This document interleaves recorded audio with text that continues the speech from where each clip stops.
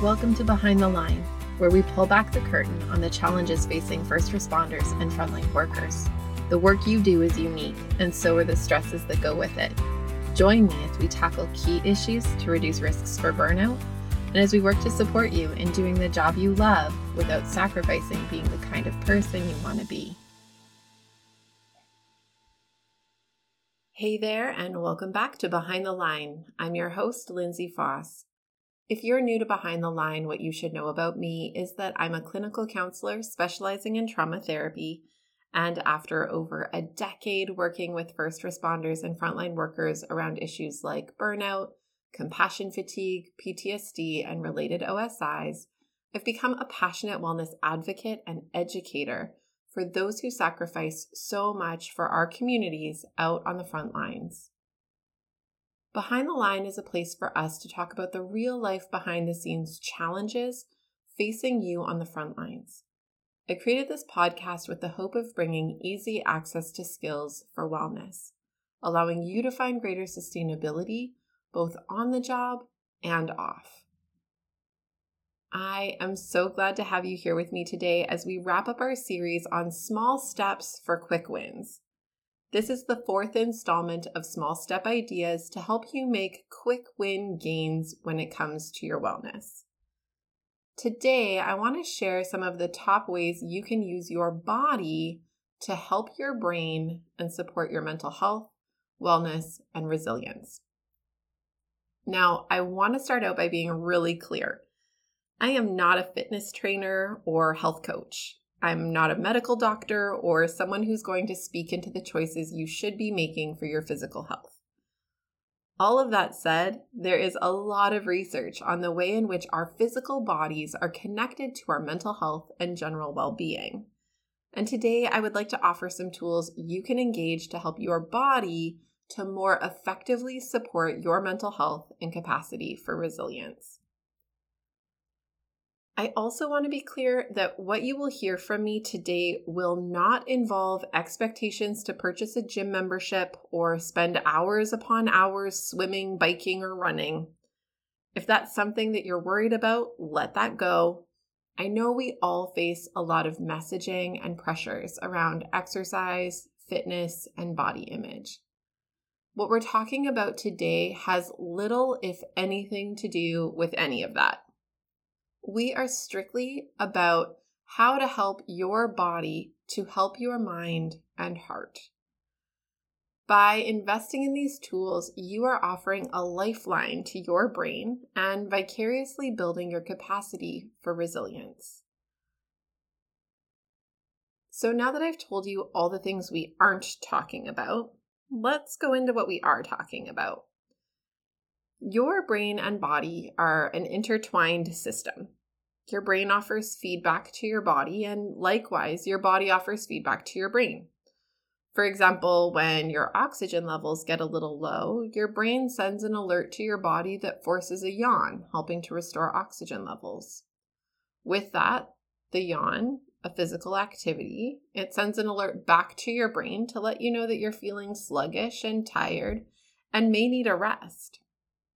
Your brain and body are in constant communication. Consciously, you may recognize a number of ways this happens, but subconsciously, there are zillions of symbiotic communication loops happening all the time. When we know how the brain and body connect with one another, we can use the body as a tool to access supporting and managing the brain when it gets intense, along with being able to strengthen aspects of our physiological system in an effort to promote capacities in our mental, emotional, and psychological systems. The tools I want to offer you today are pieces that you can do that use your body as an access point to supporting your brain and its related thinking, feeling, relating, resilience capacities. As with all things we've discussed in this series, the more you can engage these tools with consistency, the more effective they will be, and the more effectively they will help you to live in your life. Let's start with number 1, heart rate and oxygenation. Okay, here's some backstory. Once upon a time in recent history, research believed that you were born with all of the brain cells you would ever have. That from birth, the complexity of development was by way of how those cells coordinated and wired together, but that no new cell growth was possible, and your potential was limited to what you started out with.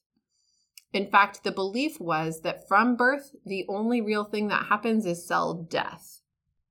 Then, advanced imaging technology discovered that this previously held belief was actually not true.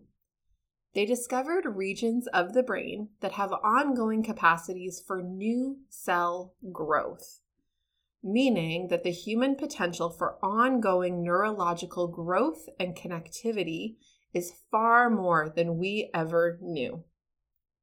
Now, when they did this research, they learned something really important. The regions of the brain that showed the most capacity for new cell growth are uniquely oxygen-rich regions in the brain.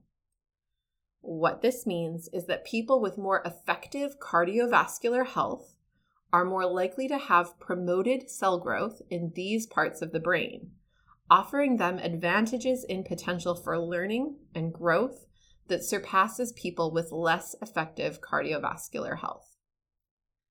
Now, I started out saying that I wouldn't make you go get a gym membership, and I hold to that promise. I am not saying you need to become a long-distance marathon runner or triathlete. I'm saying that enhancing your cardiovascular health in any way has a direct benefit for your brain. When you make your heart work, you are training your body to move oxygenated blood through your system. Any activities that get your heart rate up support this goal. You can have a dance party for 3 minutes to your favorite song. Take a quick paced walk on your lunch break, or do like 20 jumping jacks. On the flip side, you could also reduce certain things. If you smoke, that reduces your capacity for cardiovascular health. Cutting back your smoking or quitting altogether could really serve as an advantage. Beyond offering your brain more oxygen and giving it new opportunities to reach new levels of potential, cardio-based activities also offer a great opportunity to express pent-up emotional energy. Stress, fear, anger, and a host of other emotions play out not just emotionally, but also physically. There is an energetic component attached to them. We want to shake or hit or cry or growl. Moving our bodies gives a mechanism to channel that energy somewhere and move it through and out, rather than keeping it stuck and trapped inside. There was a famous clinician who once wrote that depression is anger turned inward. When we trap emotional energy in our bodies with no outlet to channel it through, it burns and burdens and transforms into increasingly difficult things to cope with and heal from. Having a mixture of daily movements that support being able to put this energy somewhere can be really valuable in keeping us more emotionally stable. Having a mixture of situational movements we can access when we're in a moment of particular high energy and need to have somewhere to channel it is also really valuable. These might not be as big. They may be things like shaking your hands out, or doing a quick run on the spot, or squeezing your toes real hard inside of your shoes. The goal is to give your body a quick release to help it recalibrate in a given moment. When we are able to engage in activities that give somewhere for the energy to go, we give our bodies a tool to tell our brain that we're safe and able to manage regulating ourselves. And this is how our body gives feedback to our brain, which then helps alleviate some of the stress feedback your brain offers back to your body. Behind the Line is sponsored by Beating the Breaking Point. Beating the Breaking Point is a 7-part online training program designed specifically for first responders and frontline workers. and tailored to fill the gaps in your training to support resilience and sustainability. Whether you're new to the work and wanting to cultivate tools to prevent burnout, compassion fatigue, and related concerns, or you are deep into your years on the job and have gone a few rounds with burnout and other mental health challenges, this program offers the foundational pieces you need to support personal and professional wellness for the long haul. You are a helper. You love your work and you sacrifice a lot. Investing in you and your sustainability is the best gift you can give yourself and those who lean on you. We make this program as risk-free as possible by offering a limited money-back guarantee to ensure that it's a fit for you. If you enjoy Behind the Line, you are going to love this program. Google Beating the Breaking Point Lindsay and find everything you need to get started, or use the link in the show notes. Now, back to the episode. Okay, number 2, muscle tension. When your muscles tense, it sends a feedback alert to your brain that there's something going on worth tensing up for. Your survival-centered brain interprets this as indicating threat must be lurking and further increases muscle tension to keep you at the ready to be responsive to whatever the potential risk might be. As you carry this tension over time, this feedback loop further and further entrenches itself. Working to intervene at the level of our muscle tension can send a new piece of information to our brain that the threat has lessened. And our brain can then come down a bit, which allows it to send an alert to your muscles to relax a bit more, and so on and so forth. We can use the exact same feedback loop to our benefit if we can mindfully intervene in it rather than ignore it or unhelpfully feed into it. Engaging in light stretching whenever you notice muscle tension coming up. Regularly engaging in yoga or related stretching practices. And using tools like massage, heat, and magnesium supplementation can all support building a new feedback loop that helps your brain retrain toward calm.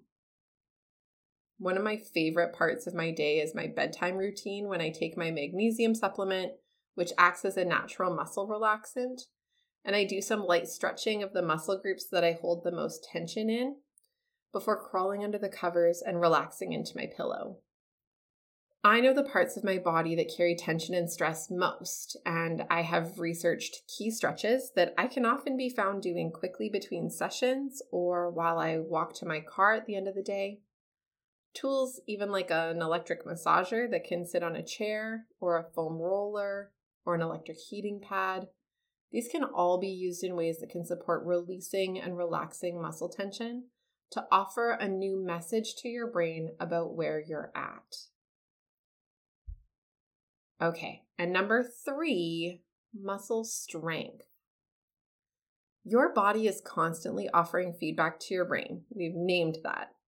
Things like your posture, your capacity to gather a deep breath, and related pieces tell your brain something about how you're doing and what it needs to be doing to keep you safe and okay.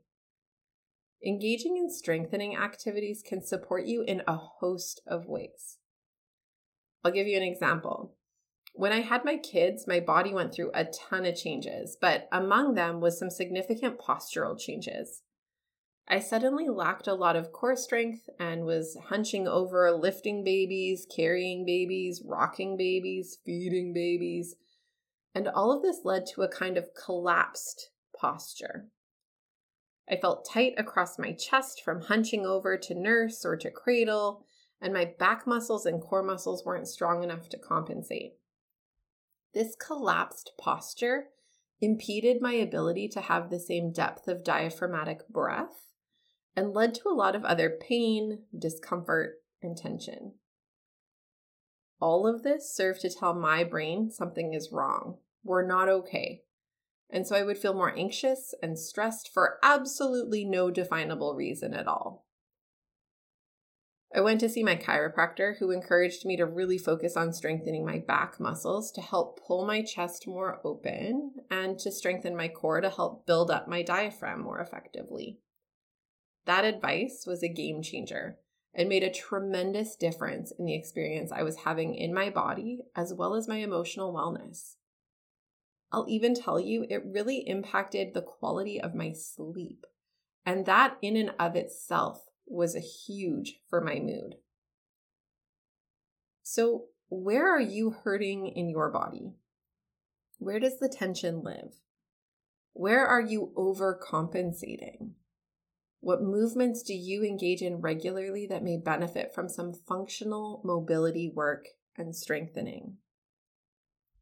Beyond the functional movement pieces, strengthening practices also communicate to our brain an affirming sense of readiness and preparedness. Our brain likes when it feels like we are capable and ready to respond to anything. It feels calmed by believing that we're set. When we strengthen our bodies, even in small ways, it sends a signal to our brains that we are a little more prepared to handle something if it came our way than we might have been otherwise.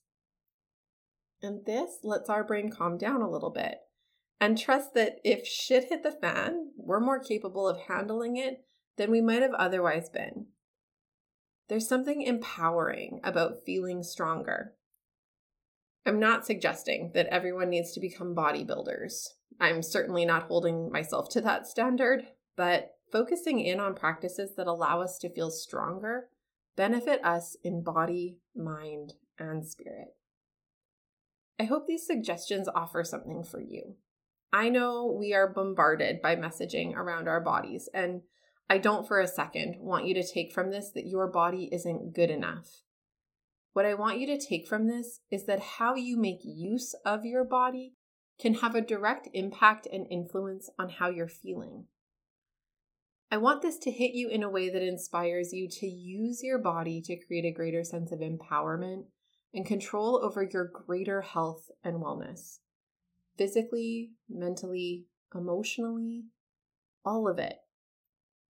Every time you do any of the things I mentioned today, you are helping your brain, and vicariously, your brain can give better to you in your life.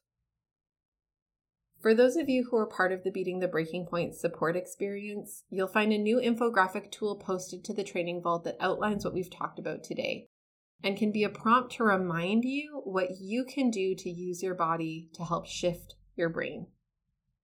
If you haven't yet registered for Beating the Breaking Point, go check the link in the show notes.